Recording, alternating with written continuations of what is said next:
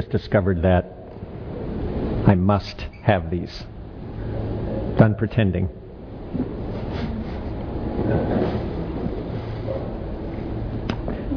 Okay, so if you have your Bibles, please turn to 1 John chapter 3. 1 John chapter 3, and we will be reading verses 7 through 10. Little children, let no one deceive you. Whoever practices righteousness is righteous as he is righteous. Whoever makes a practice of sinning is of the devil, for the devil has been sinning from the beginning. The reason the Son of God appeared was to destroy the works of the devil. No one born of God makes a practice of sinning, for God's seed abides in him, and he cannot keep on sinning because he has been born of God. By this, it is evident who are the children of God and who are the children of the devil. Whoever does not practice righteousness is not of God, nor is the one who does not love his brother. Let's pray.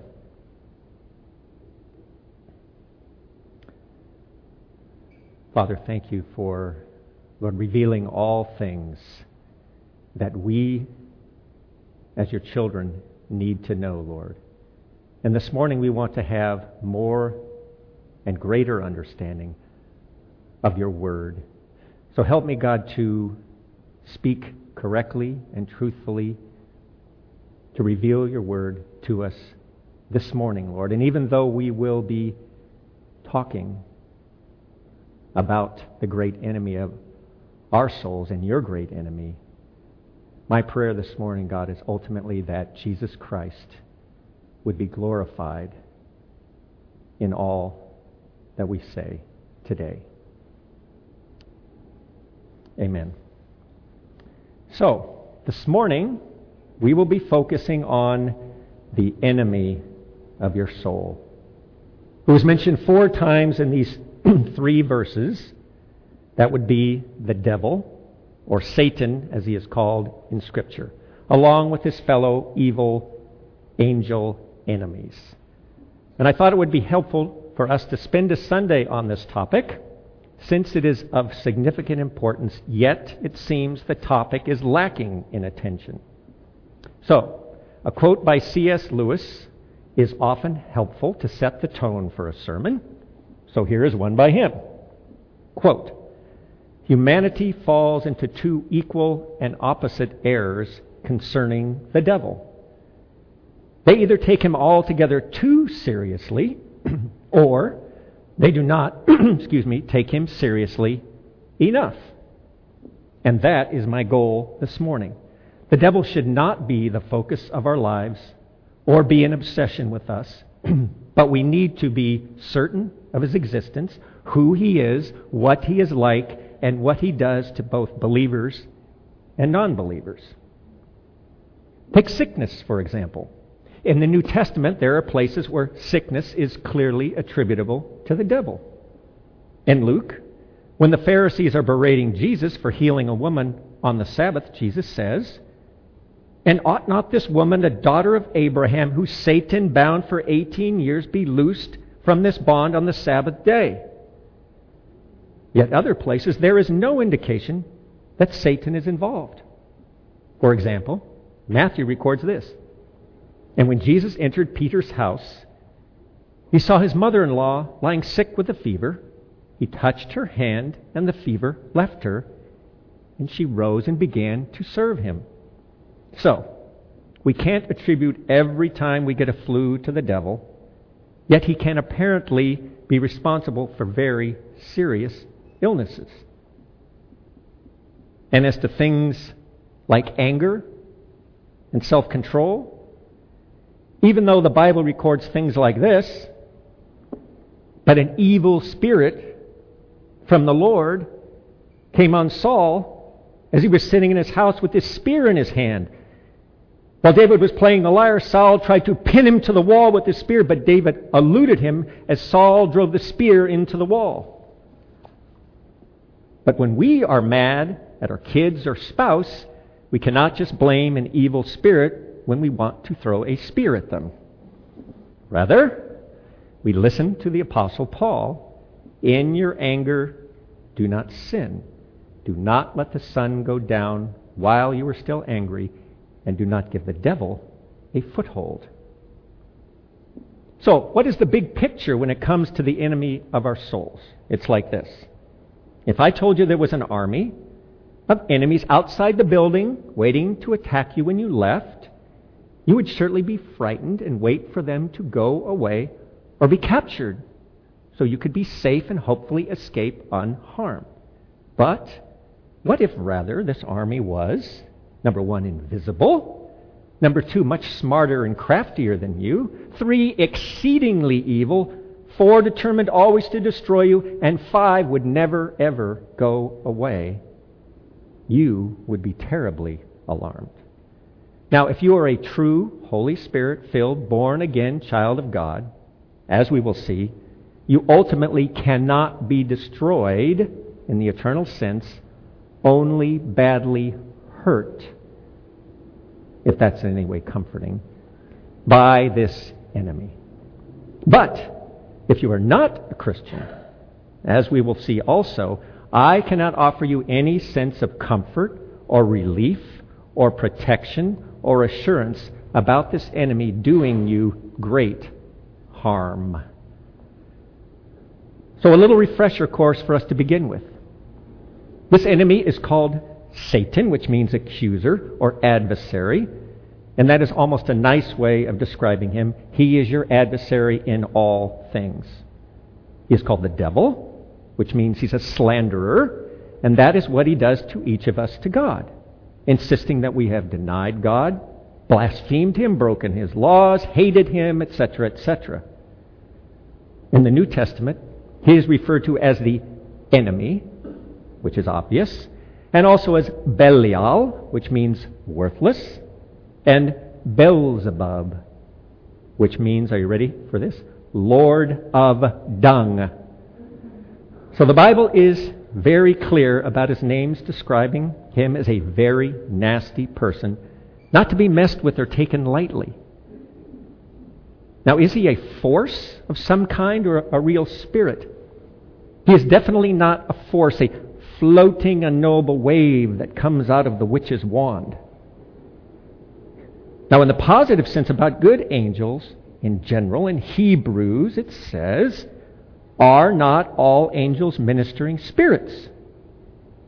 And throughout the Old and New Testament, Satan and his demons speak and have moral intentions about doing evil. They are rational beings, not a force. So in the scripture from 1 John, which we read this morning, it says, in verse 8, it says this: the devil has been sinning from the beginning. So, the beginning of what? Where did Satan come from? Is he alone, or are there others like him? The answer is that he is a fallen, as we should call him, angel, one who has sinned against God, and yes, he is one of many fallen angels. Now, I could take a long time and go through several Old Testament passages that are traditionally recognized as referring to Satan and his demons, who were puffed up with pride, and for some unknown reason, which we really cannot figure out, these angels, even when serving a perfect, happy God in perfect harmony, serving the one who created them, decided to rebel against God and were permanently cast out of his presence.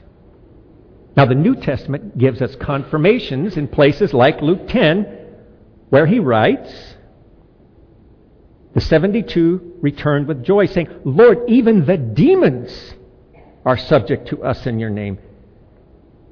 And Jesus said to them, I saw Satan fall like lightning from heaven.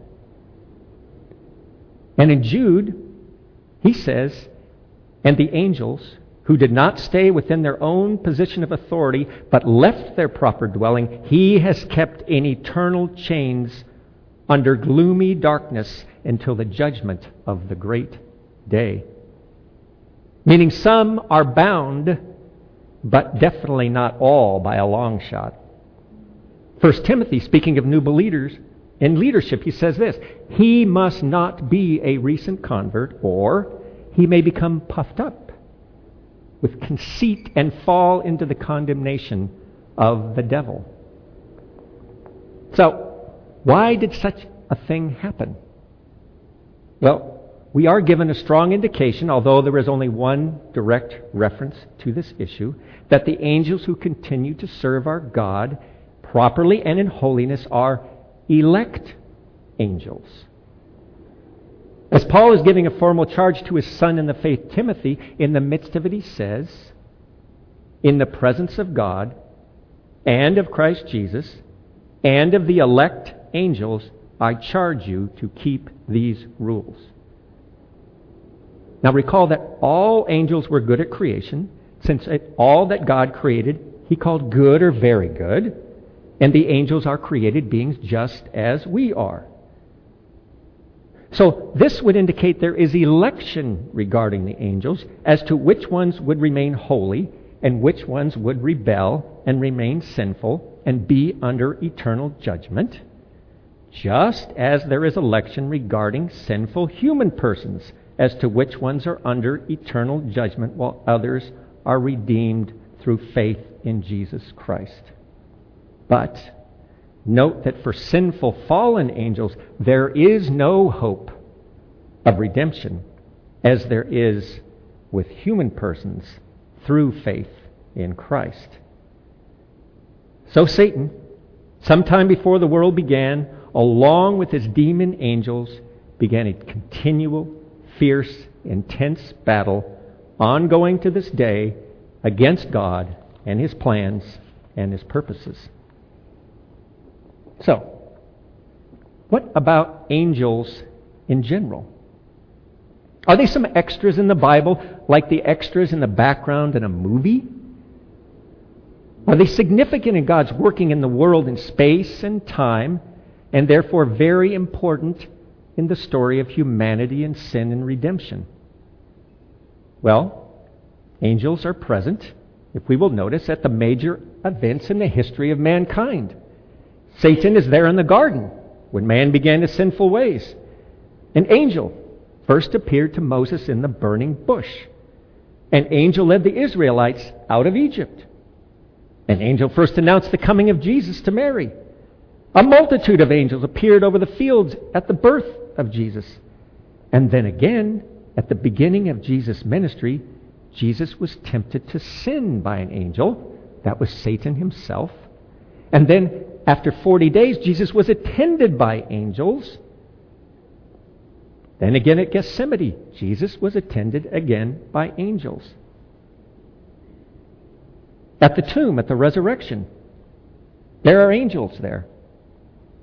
At the ascension, the angels are there, saying to the disciples, now he's gone up to heaven, get to work. Of course, they will be there at the end at the final judgment to come. So angels, good and bad, are indeed a big deal to God. Now, if they're a big deal, how many are there? As to the evil angels, it is usually said that about 1/3 of the angels are fallen and are doing their dirty work to this day. And 1/3 of many angels, recall Jesus saying he could immediately call down 12 legions of angels at the time of his arrest. 1/3 of many, many angels is still a very, very large number. So that brings up a question. Are they an ever-increasing number? Well, there's a passage in Matthew 22 that we often ponder regarding our future in heaven that can be turned around to reveal something about angels. For in the resurrection, they neither marry nor are given in marriage, but are like the angels in heaven. So then, there is no progeny, no descendants of angels. But we should be careful to note that all these multitude of angels are not faceless, hummingbird-like Disney characters with wings. Just as God has numbered the very hairs of each one of our heads, God knows each and every angel, regardless of the exceedingly high number. He knows each and every one, the good and the bad. There is not one that is roaming about that He is unaware of. He knows them all individually. So the next question is, who's in charge here? Is God ultimately in control over the activities of the angels? The answer is yes, of course. Colossians chapter 1. For by Him all things were created, in heaven and on earth, visible and invisible, whether thrones or dominions or rulers or authorities. All things were created through Him and for Him. Psalm 103. The Lord has established His throne in heaven. His kingdom rules over all. Everything is ultimately under God's control. So then, that begs the question. If that is so, then what about the children of God? Those who are saved and belong to Him. Are they protected from the devil? Is our Abba Father going to shield us or do anything about Satan and his evil schemes? Well, let's look back at our scripture for today in verse 8 for something that is incredibly important. It reads this: the reason the Son of God appeared was to destroy the works of the devil. Now we know that the Son of God coming to this earth and becoming a man, dying on the cross for our sins and being raised from the dead for our justification is the most important event in human history. So the reason He came is pretty important, and John is telling us the reason He came was to destroy the works of the devil. So Jesus did come, and He always accomplishes what He sets out to do, so then He came, and therefore He must have destroyed the works of the devil. So let's follow that trail. In John 12, just before He goes to the cross, Jesus says, now is the judgment of this world. Now will the ruler of this world be cast out. And when I am lifted up from the earth, will draw all people to myself. Colossians chapter 2, we read, Jesus disarmed the rulers and authorities, meaning the demonic rulers, and put them to open shame by triumphing over them in it, meaning the cross. And then in Hebrews, it says very clearly, since therefore the children share in flesh and blood, Jesus Himself likewise partook of the same things, that through death He might destroy the one who has the power of death, that is, the devil, and deliver all those who through fear of death were subject to lifelong slavery. So this means that what God said in Genesis in the garden to the devil has already been completed. He, Jesus, shall bruise your head, Satan, and you shall bruise his, Jesus, heel. Jesus' death on that cross was the only way it was made possible for this verse by Paul in Colossians 1 to be true about you and I.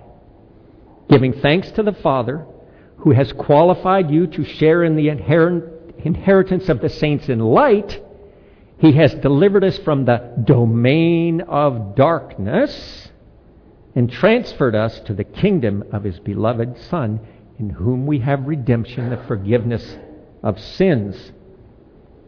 So, the victory over the enemy for us believers is in effect right now, described in Colossians chapter 2. And you, who were dead in your trespasses and the uncircumcision of your flesh, God made alive together with Him, having forgiven us all our trespasses by canceling the record of debt that stood against us with its legal demands. This He set aside, nailing it to the cross. So in that cross, He canceled that long record of our sins, that debt we owed, that justice demanded be punished. That's the list the accuser, Satan, could wave at God and say, that one there, he's a sinner and deserves eternal death and judgment. That list is no longer valid for you if you have indeed seized hold of the forgiveness that is in Christ. Satan can only look at you and say, he used to be one of mine. So that casting out of Satan by the cross simultaneously begins the following. In earnest, I, when I am lifted up from the earth, Jesus said, will draw all people to myself. So Satan's power is now made null and void in the hearts of each person who is brought into the kingdom of God. Frederick Leahy, in his book, Satan Cast Out, says it nicely. Quote, Satan's relation to men consists only in a common guilt and sinfulness. When the guilt of the redeemed is ended by the substitutionary sacrifice of Jesus, their connection with Satan's domain must also end. So now Satan is a mortally wounded enemy. Not dead, but severely wounded. We live in the between of Satan's being crushed and disarmed at the cross, but not fully defeated, as he will be ultimately when he is cast into the lake of fire. Thus it can truly be said about us who belong to Christ. John says, little children, you are from God and have overcome them.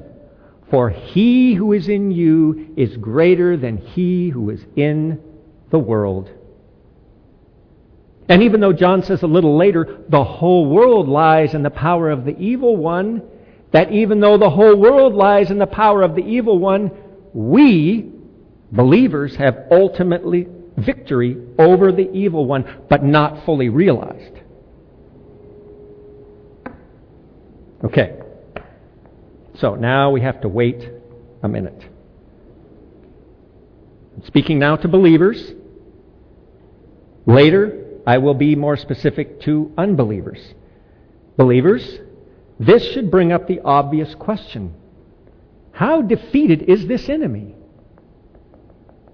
What is he doing now that Christ has, as we said, made a public spectacle of him, triumphing over him by the cross?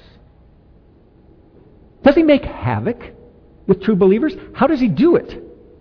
Does God let him get away with it? Or cause it himself?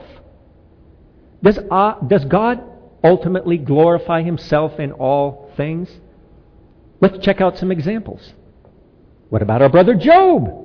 Satan coming right to the throne of God and being permission to ruin his wonderful life temporarily. Recall Peter at the Last Supper. Jesus said, Simon, Simon, behold, Satan demanded to have you, that he might sift you like wheat. But I have prayed for you that your faith may not fail. And when you have turned back again, strengthen your brothers. God let Satan have his way with Peter, but ultimately Peter was redeemed. At another time, Peter told Jesus there was no way he was going to let Jesus go get killed. And Jesus said to him, as Mark records, but turning and seeing his disciples, he rebuked Peter and said, Get behind me, Satan, for you are not setting your mind on the things of God, but on the things of man. Ananias and Sapphira, Acts chapter 5, lying to the Holy Spirit about keeping some of the money. Ananias, why has Satan filled your heart to lie to the Holy Spirit and to keep back for yourself part of the proceeds of the land? Now, let's notice something very important here. Do we see anywhere in these scriptures the exact method that Satan actually used to cause these people to sin? We do not read about him whispering in their ears or possessing them. Yet the root of their sin somehow involves Satan. It is a mystery that we cannot solve. We can only know it is true. Satan does tempt us believers to sin. In 2 Corinthians, after Paul speaks of a severe rebuking of a sinner in the church, he adds this: "But one whom you forgive anything, I forgive also. For indeed what I have forgiven, if I have forgiven anything, I did it for your sakes in the presence of Christ, so that no advantage would be taken of us by Satan, for we are not ignorant of his schemes." Paul does not tell us how that works, or even that he knows how it works, but he is certain of one thing: Satan has schemes, and Satan is trying to wreak havoc in the church and in your life. How? Things like giving you doubts about God's Word to you. Like telling Eve, "Did he really say not to do that? Or does Jesus really care about you when that tragedy hits your life?" Or even more likely, that you have that besetting sin that you seem powerless over again and again and again in your actions perhaps. And then, if you even control your actions, that the temptation in your heart is a constant plague that the enemy never stops shoving in your face. You say to Jesus, it says right here, 1 John chapter 5, "We know that everyone who has been born of God does not keep on sinning, but he who was born of God protects him, and the evil one does not touch him." The evil one does not touch him. Can that be right, believer?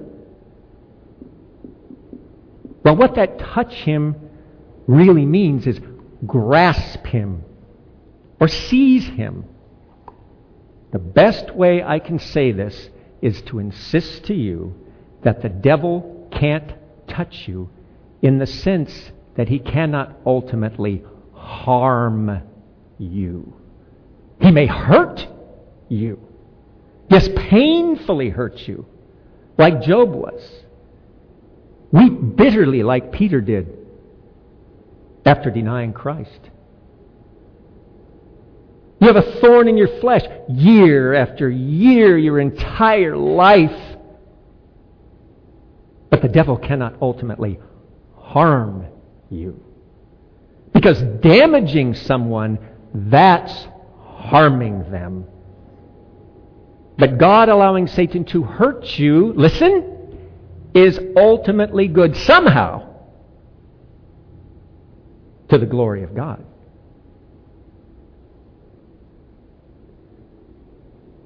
You hit your hand with a nail while you're pounding. That hurts, but it doesn't harm you. But what if rather you have a aging parent that you've been praying for year after year after year, and there's no change, no sign of faith,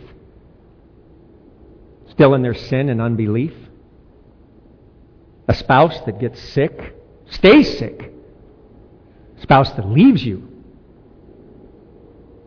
Child you raise your whole life to follow Christ, and they walk away.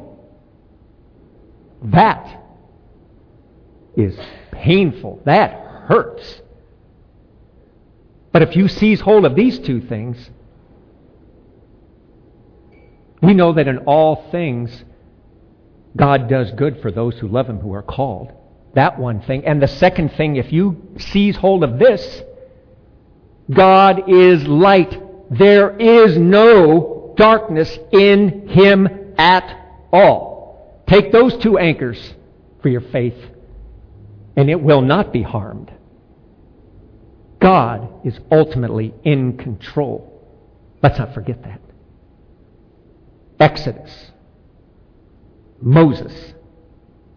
At the burning bush. The Lord said to him, "Who has made man's mouth? Who makes him mute or deaf or seeing or blind? Is it not I, the Lord?" And again in Deuteronomy. See, now that I am He, there is no God beside me. I kill, and I make alive. I wound, and I heal. There is none that can deliver out of my hand. But wait, what if we are doing something really good? Well, the Bible makes it clear that even doing exactly what Jesus tells us to do doesn't mean that somehow Satan isn't going to wreck our plans. When Paul was determined to minister to the Thessalonians, but since we were torn away from you, brothers, for a short time, in person, not in heart, we endeavored the more eagerly and with great desire to see you face to face, because we wanted to come to you, I, Paul, again and again.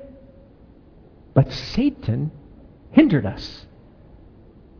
Satan loves to do whatever he can to hinder the spread of the gospel. And if he can mess things up for Paul, he can surely do it to us too.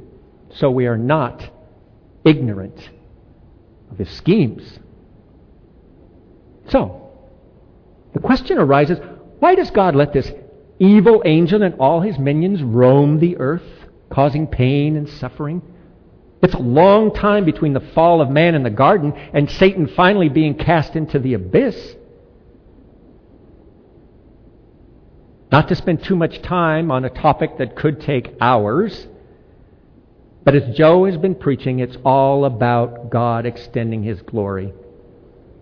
God could have simply destroyed Satan at that point in the garden, but everything that has happened since that time, both good and bad, the struggles and the victories, are ultimately for God's glory.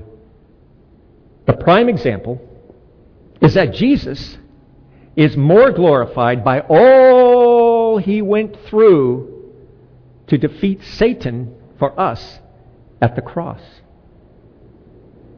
And this carries over into our lives, as Peter says when he speaks of God's promise about our future in heaven. In this you rejoice. Though now for a little while, if necessary, you have been grieved by various trials, so that the tested genuineness of your faith, more precious than gold, that perishes though it is tested by fire, may be found to result in praise and glory and honor at the revelation of Jesus Christ. And as Joe has been reminding us repeatedly lately, that last part about these things being for God's glory is not just an added extra, but at the heart of it all. Yet reading what Peter says and understanding it is straightforward. Living it is exceedingly difficult.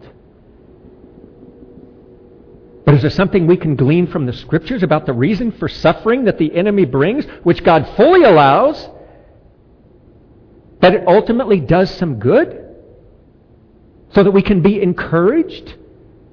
Well, we recall Job. God used him to show us what true faith is like. Not loving God based upon what God gives us in this life, but who He is.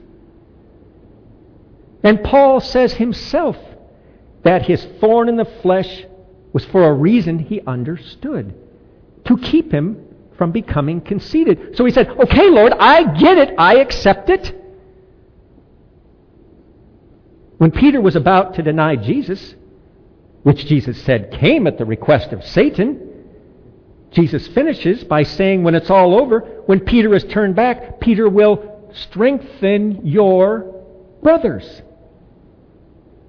So Peter had to endure that so that he could be the strengthener for his brothers. And of course, Jesus, when he was tempted by Satan, did not sin, and in that he proved his sinlessness. So, God's promise to us in Hebrews, it is for discipline that you have to endure. God is treating you as sons. For what son is there whom his father does not discipline? So, let's ask ourselves, Have you sinned lately? Does your flesh get some help? You've got an enemy who's always looking to help you along, helping you always to trust in your own resources rather than in God, tempting you to immorality, discouraging you so you don't think God is really determined to do you good. And if by chance you are doing really good, maybe some pride to go along with that. So how do we deal with Satan and his legions of angels that war against us? Paul speaks to us in Ephesians 6. He makes it clear there is a war going on. Put on the whole armor of God that you may be able to take a stand against the schemes of the devil. He makes it clear it's a spiritual war, and the way he describes it, we should be highly alarmed, since it describes our lives, this city, maybe even this room, along with the rest of the world. Like John said, the whole world lies in the power of the evil one. And Paul agrees when he continues, for we do not wrestle against flesh and blood, but against the rulers, against the authorities, against the cosmic powers over this present darkness, against the spiritual forces of evil in the heavenly places. And what's Paul's solution to the problem, to these fiery darts of the enemy? Well, he tells us, fasten on the belt of truth. Put on the breastplate of righteousness. Put on the gospel as shoes for your feet. Take up the shield of faith. Take the helmet of salvation and the sword of the Spirit, which is the Word of God, and pray at all times. We notice that Paul doesn't say anything in all these responses to have anything to do directly with Satan. He says to focus on the gospel, know the truth, walk in righteousness, know the Word of God, pray at all times. We know that Jesus says Satan is a liar and the father of lies. When he lies, he's speaking his native language. So he tempts with lies. He tells nothing but lies. He even tells what seems like the truth. That sin will bring you pleasure. But in the end, what he says is a destructive lie. So, the perfect antidote is the truth. And the truth is right here in this book. So if I know the truth, know it thoroughly, know it intimately, then when I hear the lie, even a really good one, I will catch myself and say, oh, I'm so sorry, that's just not true. Then I don't need to wonder. Is it my flesh that is rising up telling me another whopper? Is it the devil tempting me? Is it both? Doesn't matter.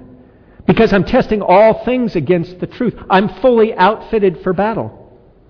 When Jesus was tempted in the wilderness by Satan, how did he do it?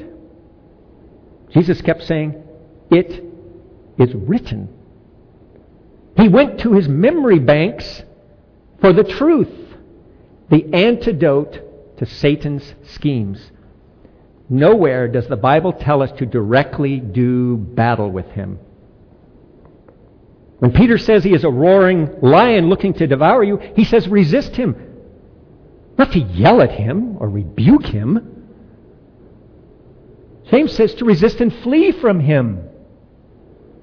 Even Jude himself says in his book that when the archangel Michael was contending with the devil, he did not rail against him, but he left it up to God and said, "The Lord rebuke you." Now, as I turn toward the final portion of the message today, it's time to focus on the devil's work in the world of non-believers. Now, clearly, Satan is roaming about the earth, as the Scripture says, and executing his evil schemes upon both believers and unbelievers as best he can.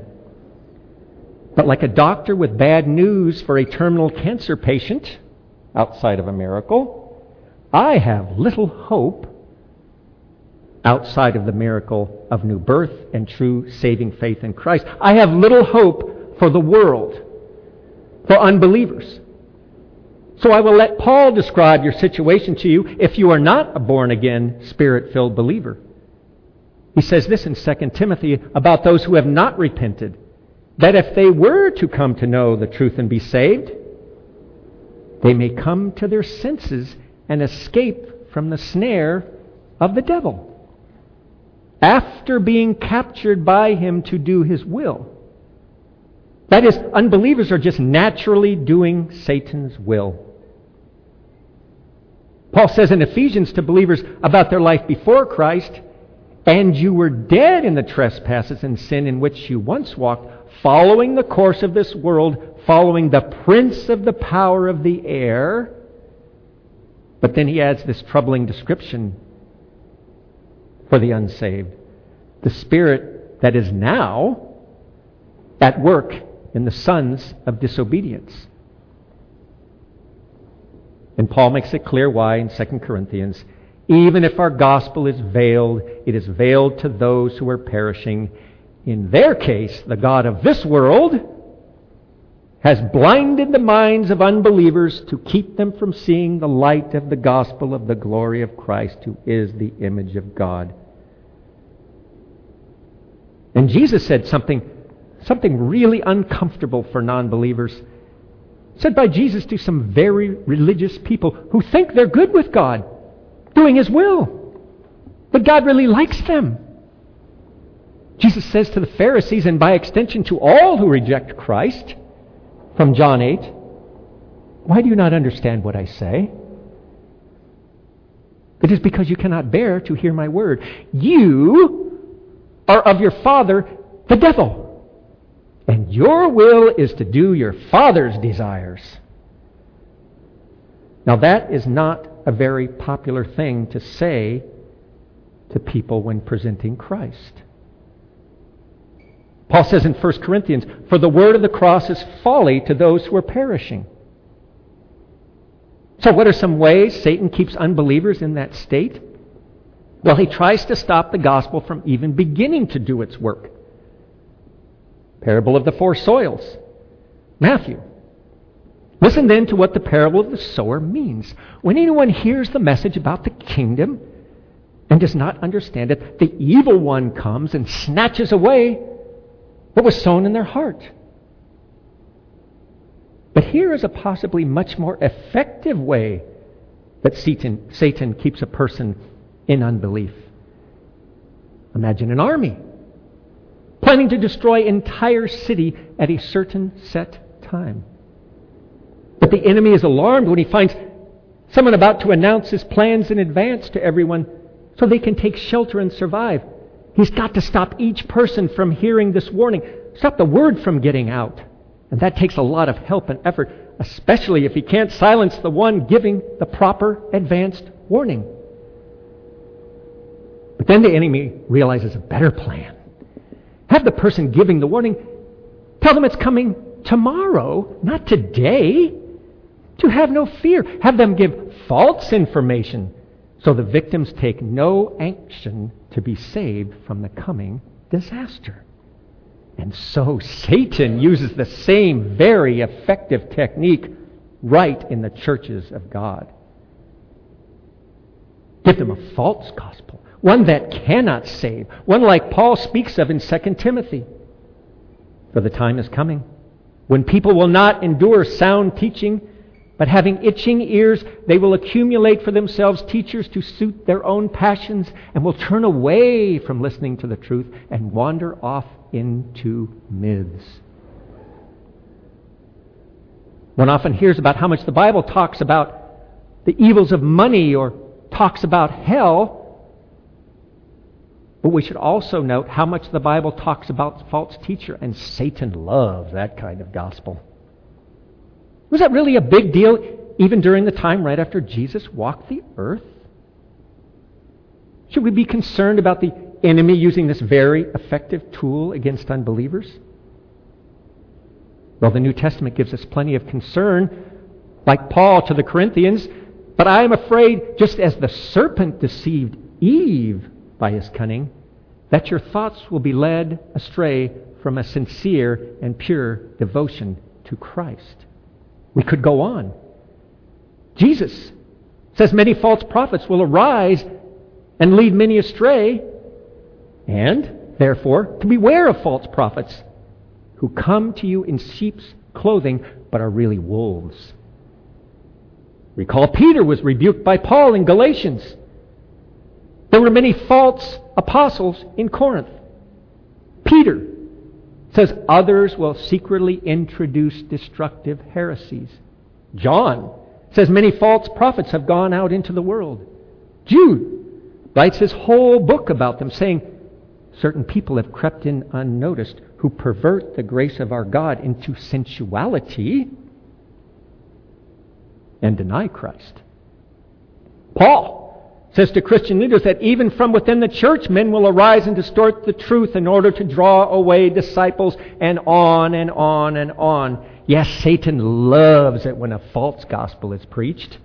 It gives him a lot less to do. He need not run around snatching the words that were sown from each person who heard the true gospel, but he can just let them go on their way, believing they are right with God. Now let me give you a word picture of how Satan views the world. His greatest hope is to send people to hell, where he is going to spend eternity after Jesus comes back. That is made abundantly clear in the book of Revelation. Now, if he can ruin your life in the meantime, all the better. But nothing could be more ruinous to a person than to be in eternal judgment, and Satan likes to inflict maximum pain and destruction. Now, I had for a long time been thinking about the illustration of life being like a conveyor belt, always moving, never stopping. And if you will recall, Joe used it a few weeks ago in his sermon. It's a picture of life being like a conveyor belt with unsaved people coming to the end and plunging into hell. And that is an excellent picture of Satan's workings. So imagine for yourself a giant room, like the convention center, with a conveyor belt at one end. And Satan looks down from on high and sees everyone going about their life. And he is especially focused on unbelievers to try to keep them from becoming believers. He's happy to see those unbelievers caught up in the cares of the world, not concerned about the end of the conveyor belt, even as it keeps moving them along. He wants to keep it that way, so he studies each one's weaknesses and knows how to tempt them. He says, for example, look how I've adjusted that one there with a few lies. He's making and spending as much money as he can, totally distracted from the truth. I'll just leave him alone for now. And those young ones over there, oh, they're so easy to tempt. Just a few lies, along with the temptation that the world puts in their face every day, which, of course, I have personally been largely responsible for myself. See now, they are using plenty of partying and immoral sex to occupy themselves. Oh, that is a really good one. Just a little monitoring to make sure they continue. Keep pointing them to what the culture says life is all about. And then he looks over the multitude of those in their minds don't do bad things. They do good things and feel pretty good about their future. They've never done anything bad enough to be on a conveyor belt that ends up dumping them into a fiery furnace forever. Satan leaves them alone. No adjustments needed there. He says, well, maybe I'll ruin their lives at some point with sickness or tragedy, but if not, my ultimate goal will be met. And then he rejoices over the whole room because one of his greatest victories has been achieved. Few in the room even think he exists. But then, to his horror, what is that he sees over there? There is an unbelieving couple sitting comfortably at a table, actually near the end of the conveyor belt, near the edge. But there's someone who belongs to Jesus coming near. That someone goes over to them. The one Jesus sent tells them, the couple, they're near the edge. It never slows down. Time is short. He says, you've got to believe me. Don't wait. There is a man. Jesus Christ, the Son of God, who died a bloody death on the cross, taking the penalty for your sins. You've sinned and fallen short of the glory of God, just like every other person in this room. Let me tell you how profound this man is. Listen, if you receive Him, something will happen to you that you now can't even imagine. You will say like the Apostle Peter did, though you have not seen Him, you love Him. Imagine that. Someone you have never seen, and you love Him. More than life, more than anything in the world. Believe in Him and you will know the same amazing truth. And when you realize that He really did die for you, for your forgiveness, you will say to yourself like the Apostle Paul did, that since God did not spare His own Son, but sent Him to that bloody cross to die for your sins, if He did that, how will He not then do everything for your ultimate good, save you from hell, take you to heaven, uphold you, give you all good things, now and forever? And realize how you can trust Him to be able to do all things, like the Apostle Paul did when he said he felt like he was literally going to die, like he had the sentence of death, and he said, oh wait, that means I have to rely upon God, and can God really do all He promises? Oh wait, He even raises the dead. So yes, He can do all He promises. And Satan holds his breath to see if he's lost another one, since he knows the gospel and God's mercy are the only antidote to his destructive powers.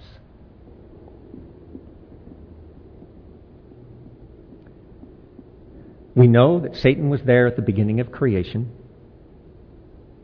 because he tempted Eve in the garden. And we know that he will be there at the end of the age. So he is going to be around as long as we are on this earth, so we had better be ready for him. Recall that when Satan was done tempting Jesus, and Jesus had not failed whatsoever, the story ends in Luke.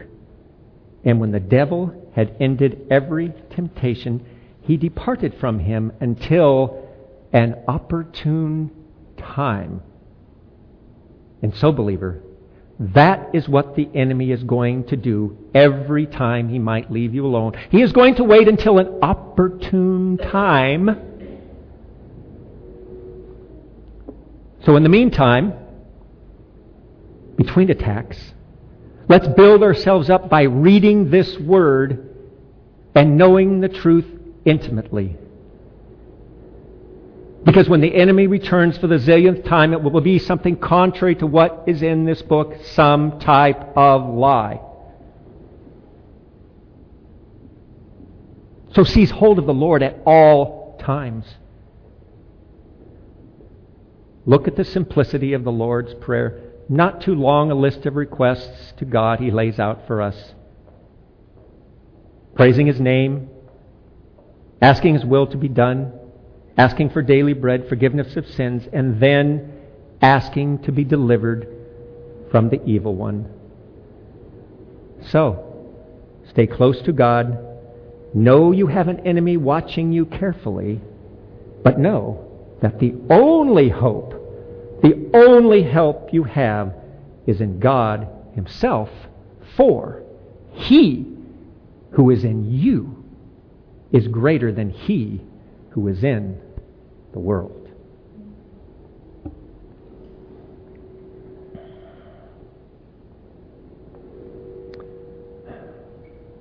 Father, thank you for, Lord, reminding us this morning of your absolute sovereignty over us who are believers, to do us good and protect us, not to let harm come to us. Lord, I thank you that hearing these things about the enemy can rise fear in the hearts. And I ask, Lord, that fear would rise in the hearts of any unbelievers, Lord. And that it would be true that 'twas your grace that taught those hearts to fear, and then, Lord, that your grace, those fears relieved when you, Lord, do the miracle of new birth in each and every one of us, we ask.